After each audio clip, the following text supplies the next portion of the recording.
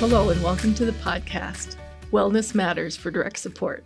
This is a podcast developed by the University of Minnesota's Institute on Community Integration.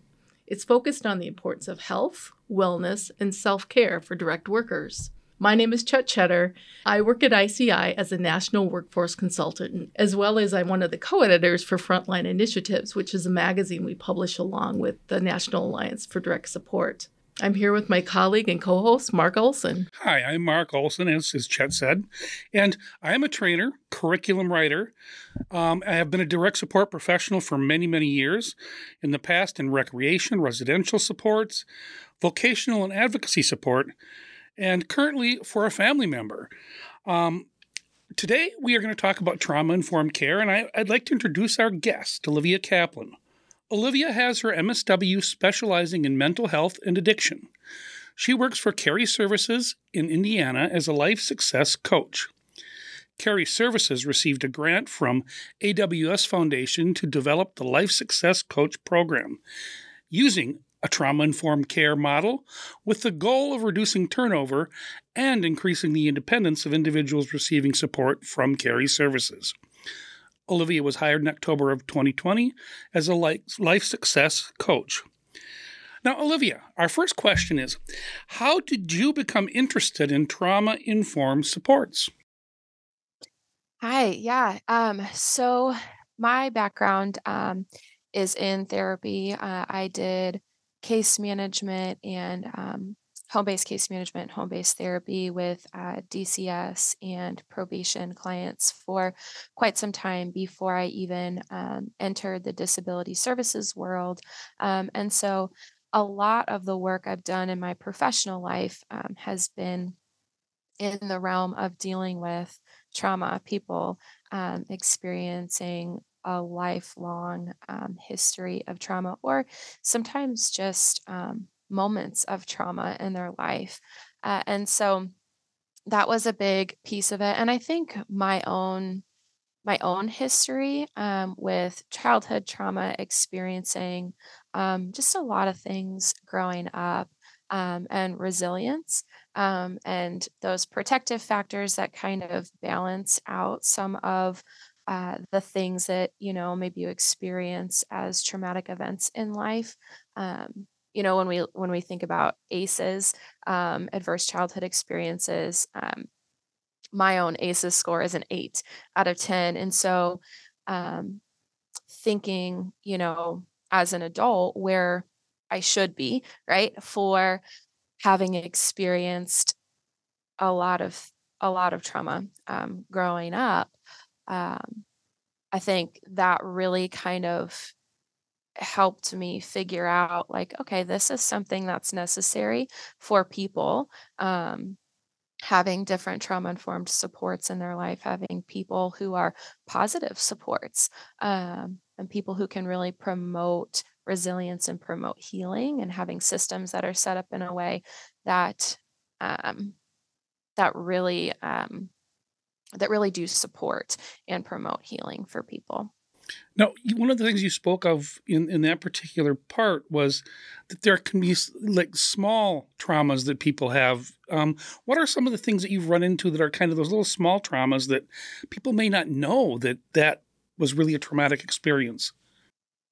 I think when we think about like the difference between some things that are kind of these like quote unquote big T traumas and like little T traumas, maybe they're things like moving to a new community, right? And being really lonely and not having support or not having friends, not not having anybody in your life that you can talk to. And then that kind of snowballs into maybe different things down the line, or um, being bullied, right? And that is something that maybe can turn into maybe suffering from depression or anxiety, or different things that come with some of those things. And those are things that we see a lot too, just in the disability services world.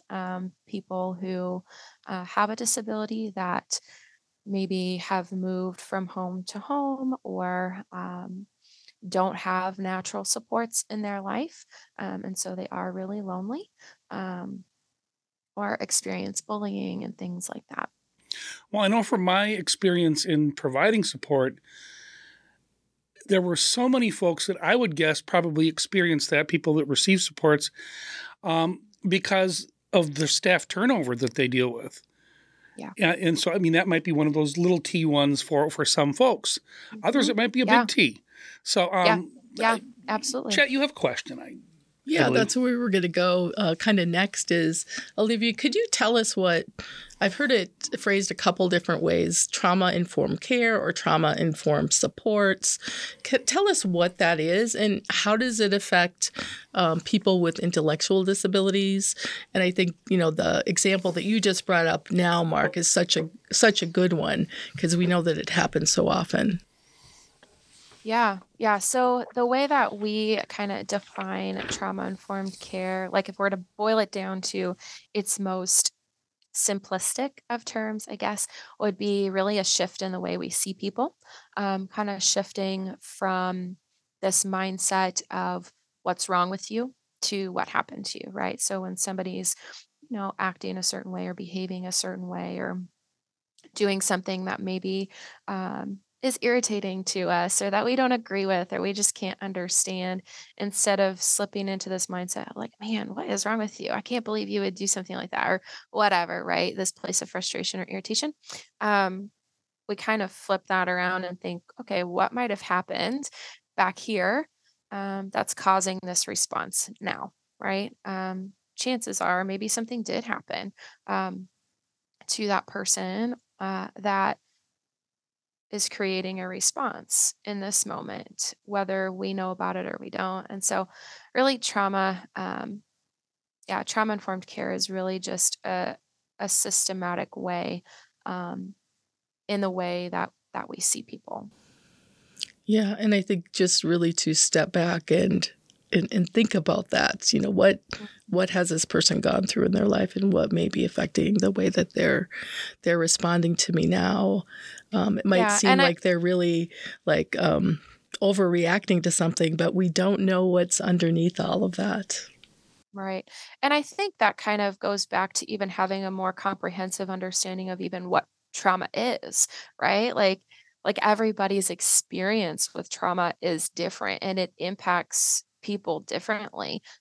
Whether you have a disability, whether you don't, whether you've, you know, lived 70 years of life, whether your family of origin, your experience in different places, our perception and the way we intake information and understand the world impacts the way that we perceive trauma and how we understand it and how we deal with it. And so um, my understanding of trauma informed care even is impacted by what I even believe that trauma is.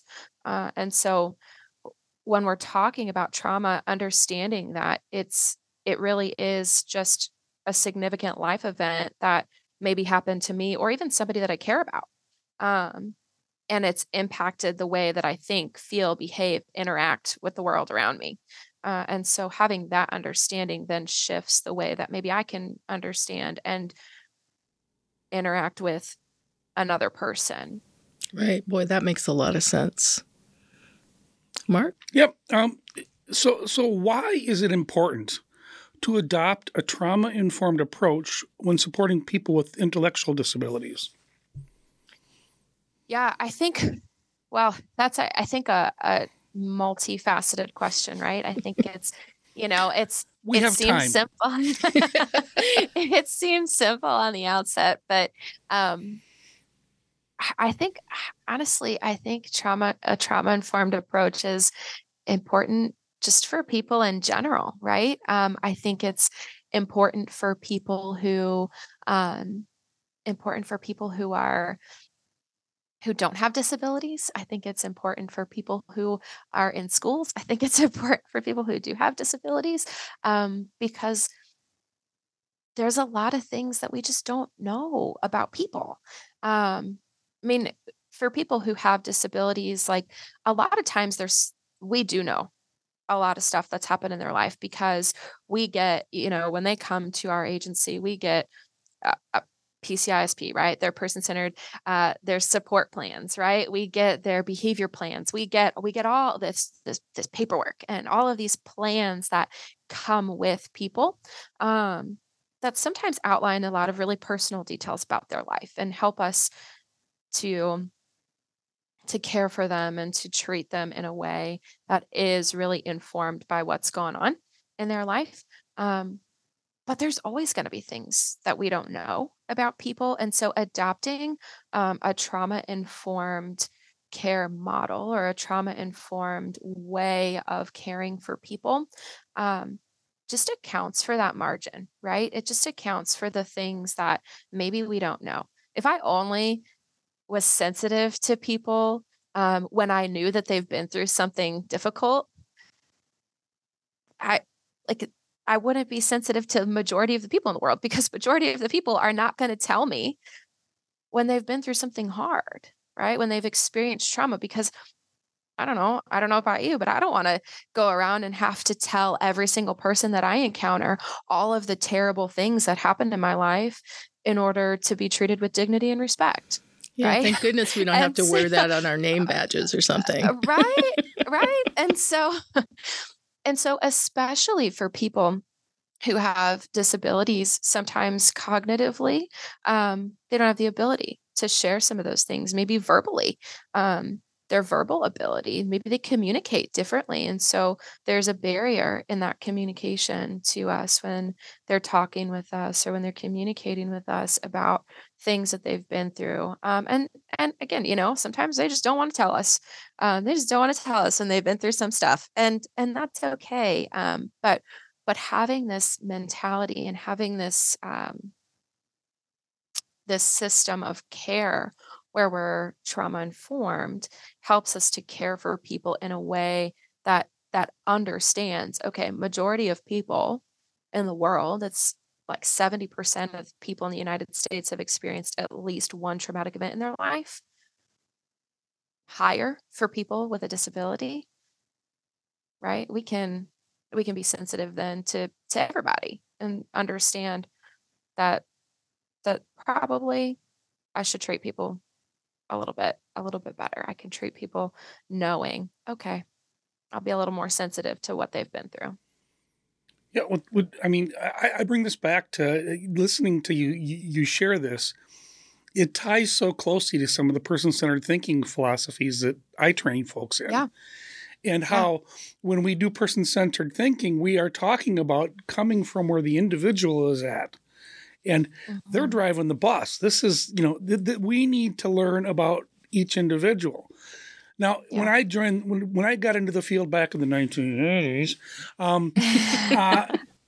this was not really something that was talked about. And I'm sitting here thinking, and I'm going, oh my gosh, did I do some things in the past in providing support that probably weren't the best things? But it was what we did at that time. Sure. I ran into some individuals that, had been in institutions. Talk about some trauma that they'd experienced, and talk about some of the behaviors, as it were, or the ways people were communicating that they needed to do something through that communication, that action instead. If I had trauma-informed care in place back then, I would have done things so much differently. Sure. So I appreciate hearing that from you, because it makes me feel that we are at least moving in the right direction. Right. I think about stuff like that, and I think like, okay, so I didn't know back then, right? And I can't, like, you're not faulted for what you don't know, right? Like, well, I can't know that. I can't do what I don't know. But when you know better, you can do better, right? Like, now that I know the information, maybe I could do something with it. And I think that's really the most important piece. Yeah, for sure. Olivia, could you tell us how the organization you work with came to provide trauma-informed support? Yeah, so you had kind of mentioned this, but it started as this grant-funded initiative. So AWS Foundation really is a big supporter of trauma-informed care and trauma-informed supports. And so they really partnered with us and provided kind of this first leg of the grant. And we're actually in our phase 2 process now to really kind of pilot this program because it hadn't we hadn't figured a different place or hadn't seen a different place where this had been really done in this way yet. And so our agency kind of knew that something was going on, and had kind of seen different things within the agency. They were like, okay, this is not right, or this isn't going well, or this, we're struggling here and we're struggling here. And we're seeing a lot of like this kind of common thread of people struggling in this way. And so they weren't exactly sure, like, what to do about it. So they did some research and some kind of digging, and this was kind of the model they came up with, right? Was this idea that supporting people via trauma informed supports would be really beneficial in a lot of ways. And we know that that's the case when we look at the way that they're doing trauma informed care in schools. A lot of elementary schools and across the country have implemented trauma-informed supports and trauma-informed care models, and that's proven to be really beneficial. So why would we not do that here, right? And so the grant initially kind of outlined in the beginning, like working with individuals, right? Like we're gonna start with individuals. We're gonna do that, and when I started, like ideally that's a great idea because individuals do need that support and do need kind of that one-on-one or even like kind of a broader spectrum of support that's trauma informed. But very quickly, I realized that that approach was unsustainable, right? Only working with the individuals that we serve um, wasn't going to do it if our DSPs weren't using a trauma-informed method, right? Because I'm only one person for our 220 employees and one person for the, 500 plus people that we serve, right? And so how do we create this like complete culture change in our organization where trauma-informed care and providing trauma-informed supports and being a culture where we are trauma-informed is important.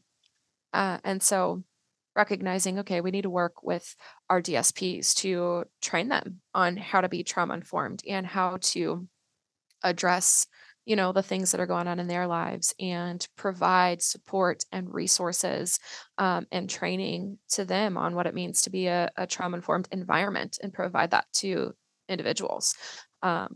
Supporting our middle management and training them on culture and creating that culture for the DSPs that are on their teams and kind of and figuring out like where do we start with that. So I decided to start with middle management because we had the most struggle there.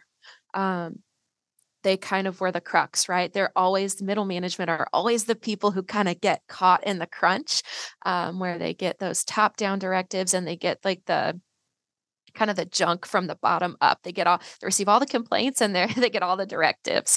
And so kind of empowering our middle management and supporting them in a way where they felt like they could implement this kind of a program and they could do that with their teams and they could empower their DSPs to do that.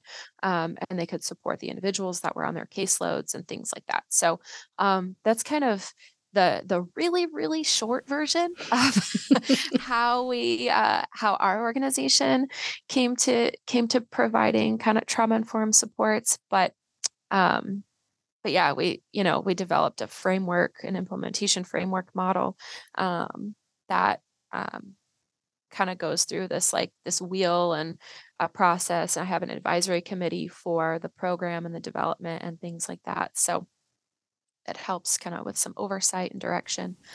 I just love that really looking at what are the DSPs, the direct support workers and professionals, what do they bring with them? And we all bring something, with us, as you said. And sometimes that group of people are kind of overlooked, and we have to think about one another as coworkers of what we've gone through, what our life has been like, and what some of those things might be. So I really love that the organization really looked at not just the people served. Mm-hmm. Yeah. All right, now comes the fun part. This question is one that gives you the opportunity, you're from the Midwest, because we talked a little bit about that earlier, as are we. We don't toot our horn enough. We just don't, being Midwesterners. So here's a chance for you to talk about some of the successes that you have had with this approach at your organization and personally. Yeah. Yeah. So I think in terms of different successes, man, I think that we've seen a lot more just relational success among different people within the organization. When I look at relationships, specifically, for me, that was a big deal to me, was being relational with people and being approachable. I see a lot of people taking advantage of resources and things that I offer, being connected to community resources, being connected to different support services and things like that, that we're able to offer through this program specifically. And that's a huge success to me. Things that, might otherwise cause people stress and anxiety with their job, whether it's, I can't get to work because of transportation, figuring out childcare, those kinds of things.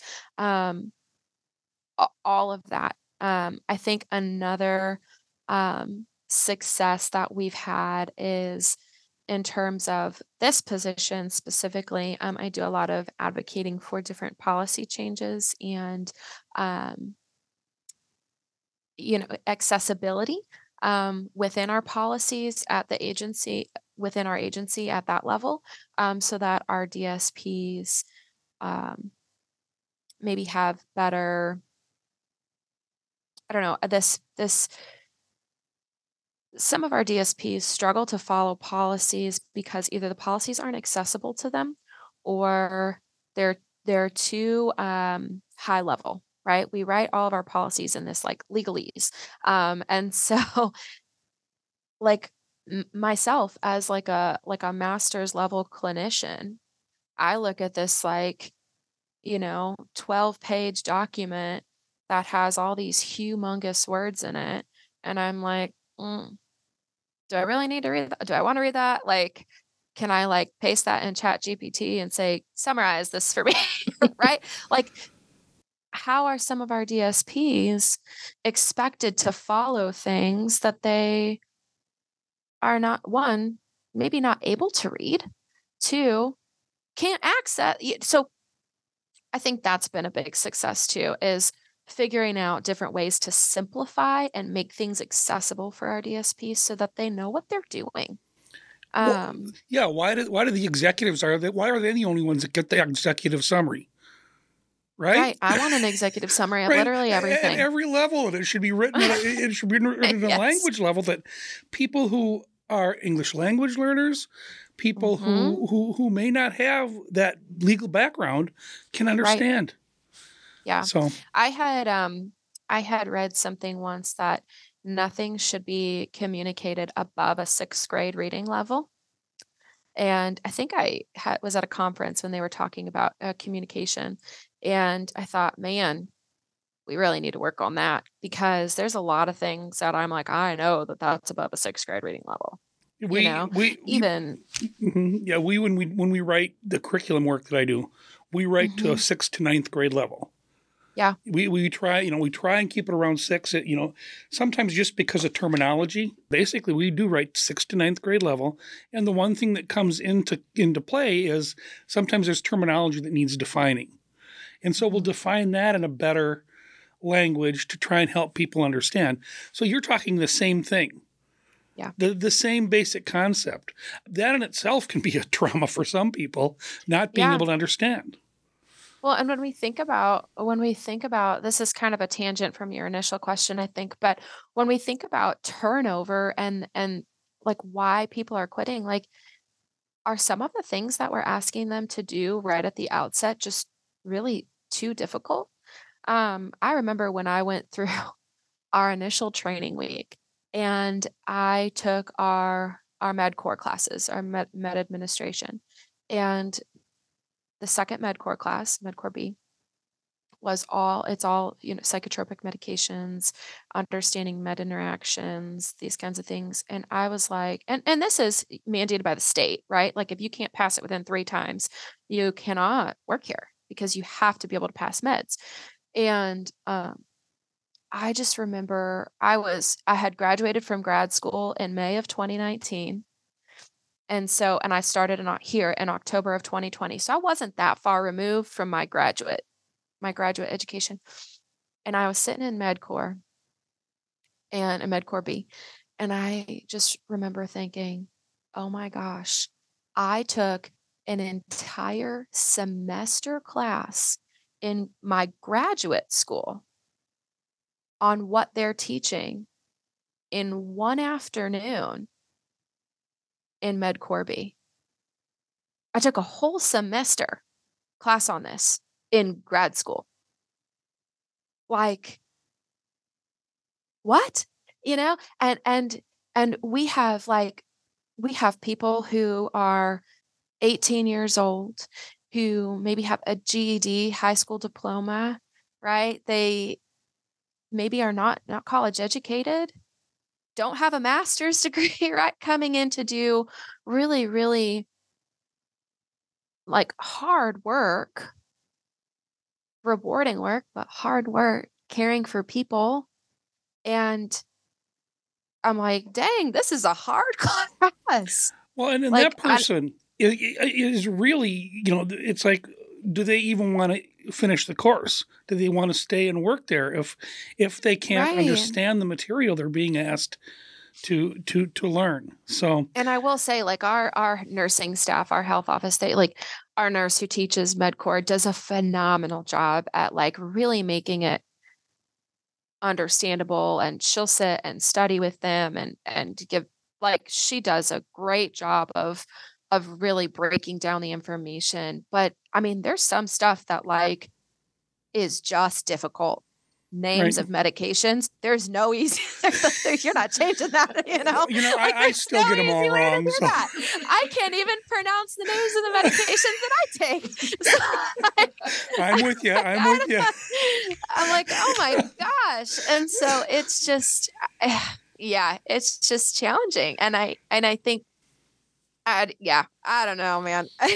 There's so many things that if it feels defeating from the outset, how do we then on the back end, with this program and kind of helping, how do we help to set people up for success? How do we help them kind of have this sense of belonging here so that they're like, okay, man, even though that was hard, I know that people here care about me. I know that I'm valued here. I know that I have something to contribute.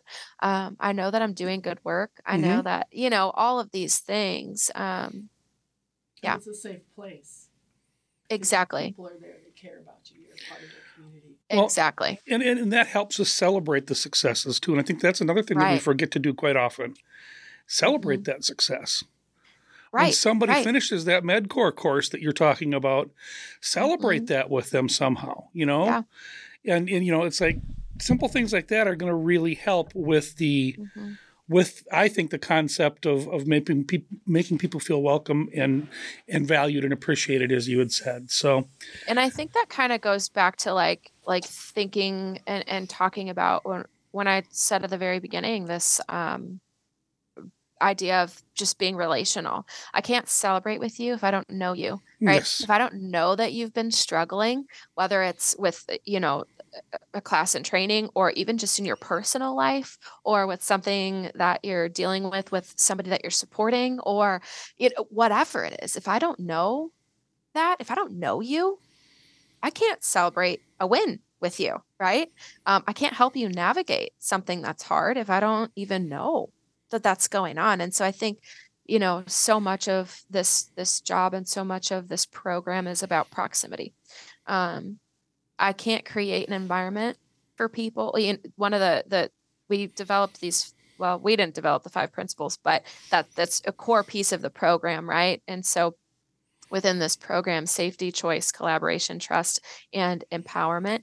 And so I can't effectively do those things, right? I can't create an environment that has those things if I'm not getting to know people. If I'm Do not me a in favor and relationship with share people. those again more Yeah. slowly. The 5 principles. Yeah. Safety, choice, collaboration, trustworthiness, and empowerment. And so those are great cores to live by when you're working with any human being. Yeah. So I really appreciate that you shared those again, because I think that does help people kind of tie it to even some of the other resources that they might have, and show how these things all work together. So, Chet?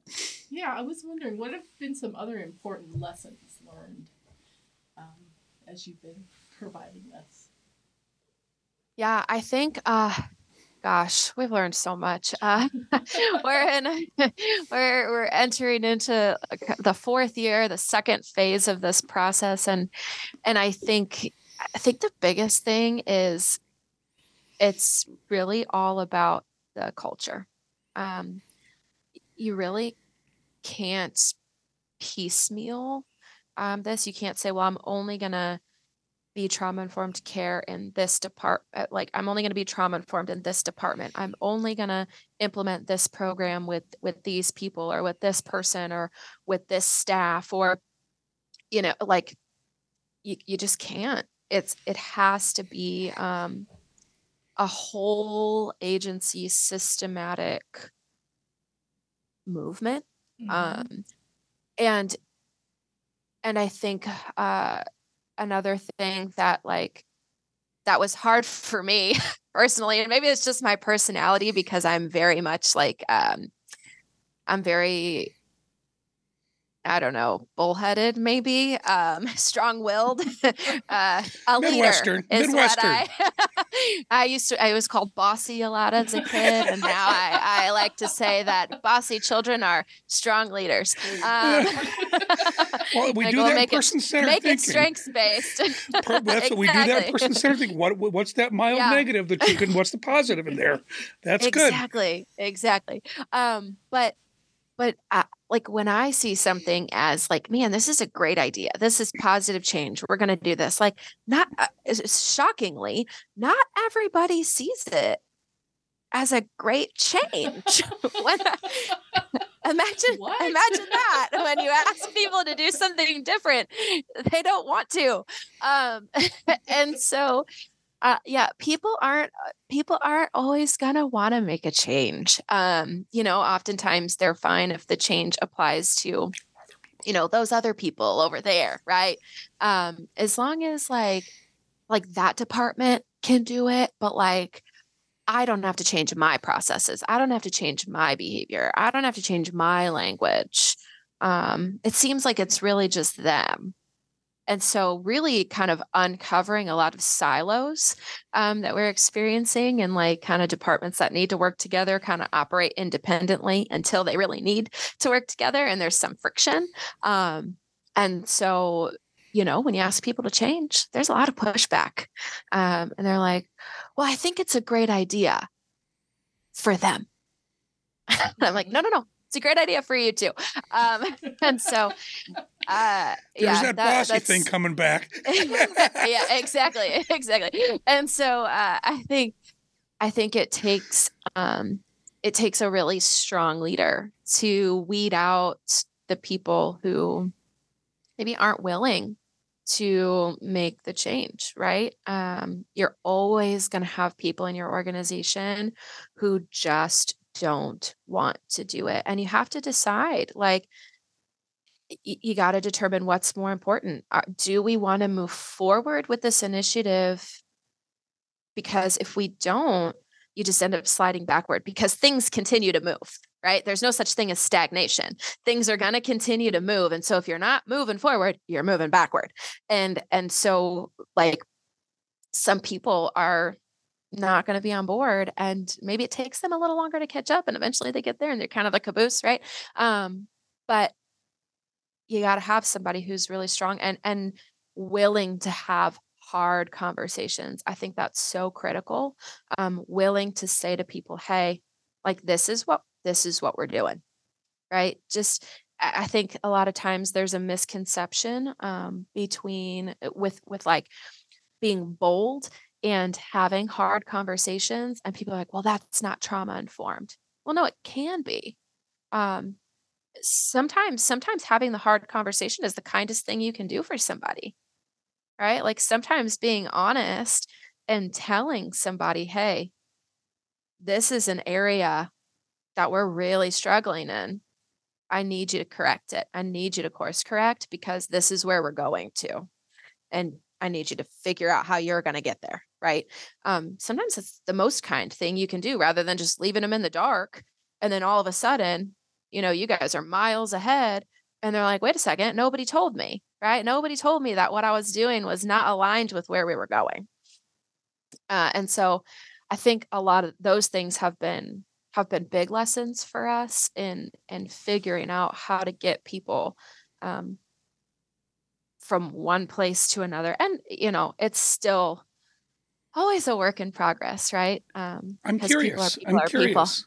Some of the Yeah, people that are the hardest ones to get on board, do they eventually become sometimes your biggest advocates?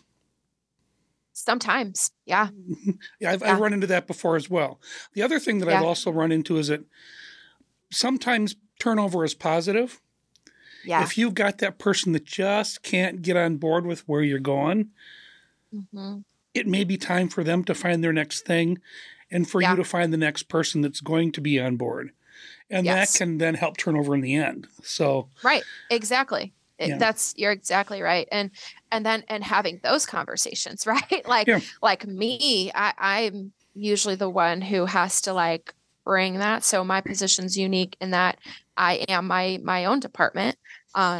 My program is a standalone and nobody reports to me. Occasionally I have practicum students, social work practicum students that will come in, but I have no direct reports and I report directly to the CEO. So I also kind of operate as like this in-house consultant where I see different things that are going on in different departments and I'm able to kind of say, hey, this is not working great, or this is kind of the pulse of the organization, or this people are unhappy with that, right? And I can say, we need to do something here, right? Like this is not aligned with where we're going. And it's not really my position to have a conversation with this person, but you as the CEO, you as the head of the agency can address that. And that can be impactful, right? Absolutely. And that leads us to the next question. Mhm. How does a trauma informed organization support direct support professionals? So, um, yeah, there's a lot of different things a lot of different initiatives that I think we've really tried to put in place for people so that they feel supported.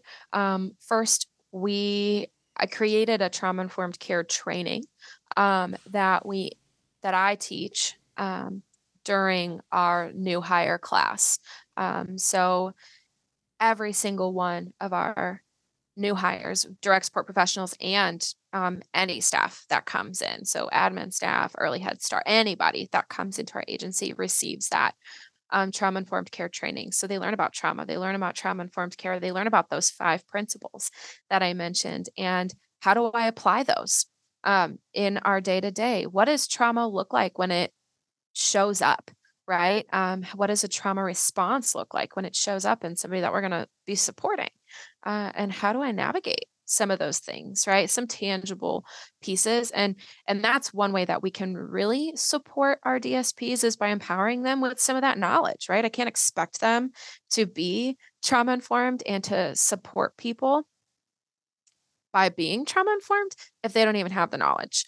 So that's one part, and then also by me being accessible to people. I make it a point to go visit our DSPs, to talk with our DSPs, to build relationships with the people that we employ, so that they know that they can come to me if they need resources, support, access and connections to community partners, whether that's for housing, for food assistance, for transportation assistance. They need help finding childcare, whatever that might be, counseling services in the community. Um, all different kinds of support, and ongoing support uh, can kind of be channeled through this program.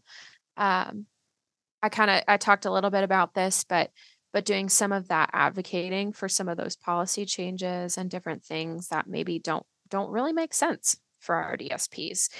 Or if I'm working at a residential home and not at day services, maybe those policies need to look a little bit different because I'm providing different services, right? Um, I think another thing that I kind of mentioned, just kind of bringing consistent issues to the forefront. A lot of times, there's such a disconnect from like C-level executive management a lot of times and our DSPs. They don't always feel like they can go to our admin people and say, hey, this is problematic for me. Maybe they'll go to their manager, but there's 5 levels in between a DSP and our CEO. And so, kind of, if they have that relationship with me, I can help bridge that gap. Um, I think also just, working on engagement strategies, appreciation efforts, helping people feel like they are appreciated and they are valued, and that, if they don't feel valued by anybody else, they can feel valued by me, right? And I think that's a really really big piece for me, with our DSPs, and being trauma informed is like they'll feel valued by me, and I hope that they feel listened to by me. And so one of the things that I heard there is that you've become and you connect people to resources that can help them in their broader life as well, Hmm. which I think Hmm. is really also a part of it, because those traumas that a DSP might have might be about, I lost my daycare. How can I find some Yeah. childcare? Yeah. Those kinds of things. And so being a resource there, my car just quit working and I need it for work to take people to the grocery store or whatever.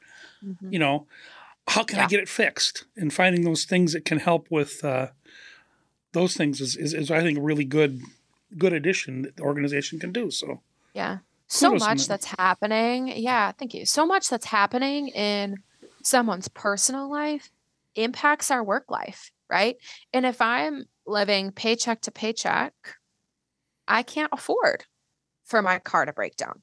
I can't afford to miss a day of work you know, because my kid is sick, right? I can't, there's so many things that impact that that then that retention piece, that turnover piece, that, well, I might as well just throw in the towel because I keep missing work or whatever that might be. So how do we come up with some different solutions for people, so that we can be a little creative, right? There are resources out there. There are connections in the community that can help people solve some of those more immediate issues and long-term issues, that impact not only their personal life that are kind of challenging to deal with, but also impact their work life and then in turn impact the individuals we support. Olivia, Mark just asked you about some of the things that your organization was doing to support the direct support professionals.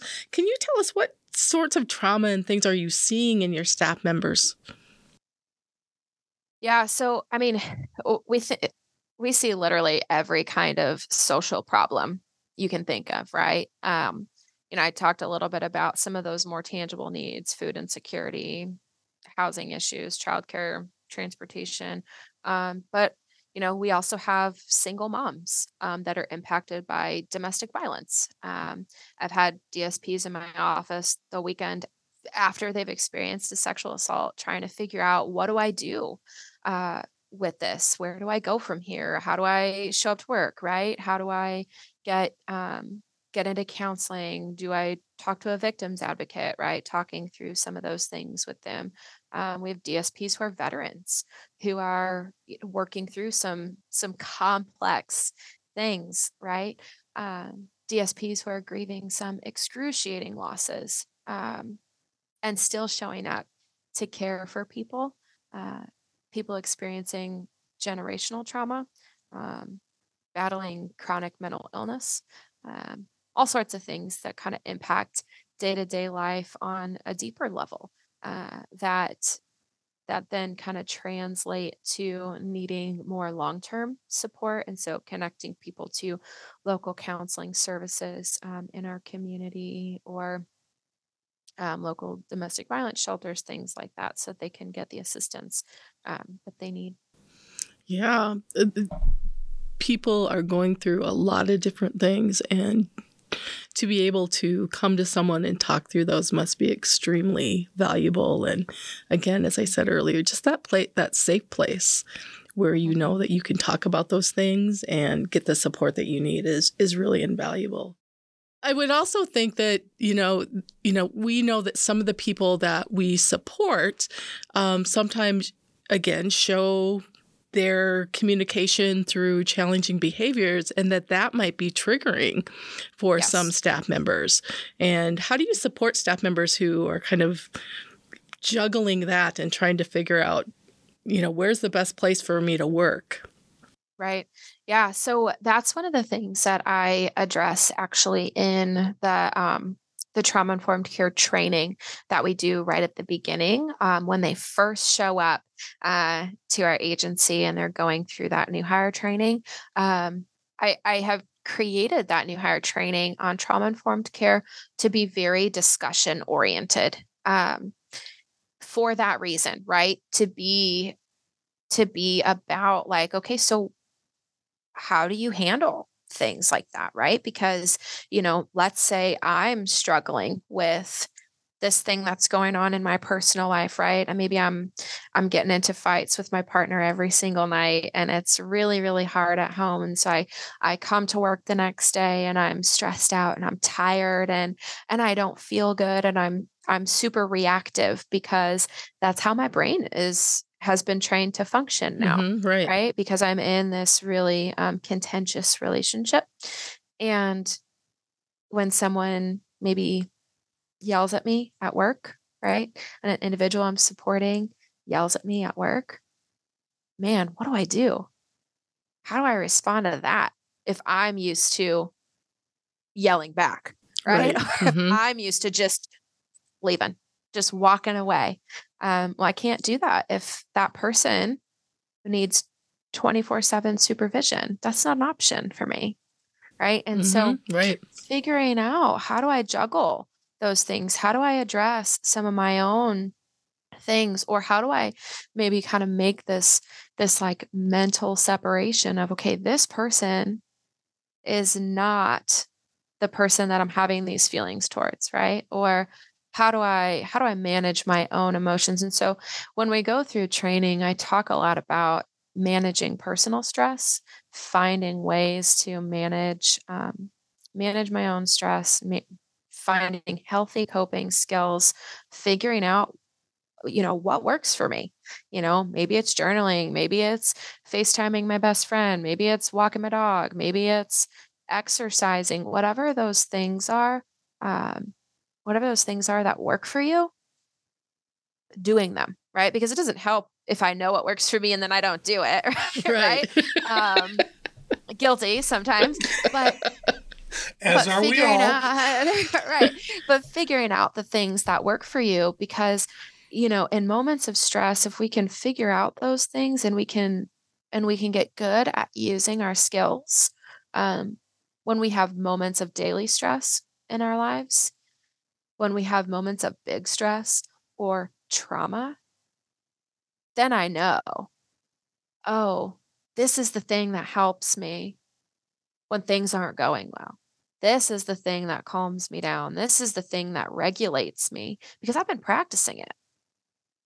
Right. So when somebody at work is, behaving in a way that's not favorable, right? Mm-hmm. Or is yelling at me, or is triggering to me. I've been practicing in moments of low stress or in moments of daily stress, those skills that are Mm-hmm. regulating for me, and I can use that in that moment. I can do my deep breathing or whatever, And it might be that thing I've that you figured out. do before you come on shift, before you get Exactly. out of your car. It's like, I'm going to take 3 minutes and I'm going to listen to a song that's going to Right. help me relax or get me fired up for whatever I'm going to be doing next to get me in that right mental state to kind of switch gears, transition. Yeah, in baseball, we call that your walk-up music for when you're walking up to the plate to hit. Well, same kind of concept. The thing that'll get you motivated in a good spot. So, your hype song. Yeah, your hype song. There you go. That works for me too. Hype song. Mine would be, by the way, yakety sax. So if you look that up sometime, it'll make you laugh. Okay. Because I always think of life as fun. So, all right. So are you going to change that song? Will that song be the intro music for this podcast then? Just this one? I don't think we have permission for that. We have to use it. It's got to be like under 15-second clip in order to use it, or something like that. Copyright laws. We don't have copyright for that. No. That'd be great, though. It would be hilarious. All right. Anyway, so Olivia Kaplan, we would love to thank you for joining us today and sharing about trauma-informed care and trauma-informed support. It's been a gas, actually. So, everyone out there, thanks for joining us.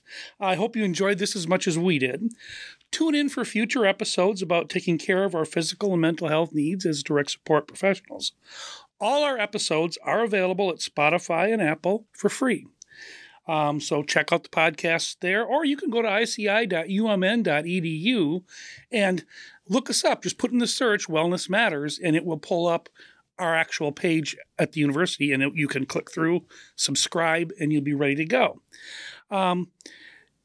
We also invite you to listen to other podcasts for direct support workers, also developed at the Institute on Community Integration. Take a closer look at Frontline Initiative, where there are some more podcasts for you. Wellness Matters for Direct Support is for the health, wellness, and self-care of direct support professionals, because your wellness does matter. Thank you, and we'll see you on our next podcast.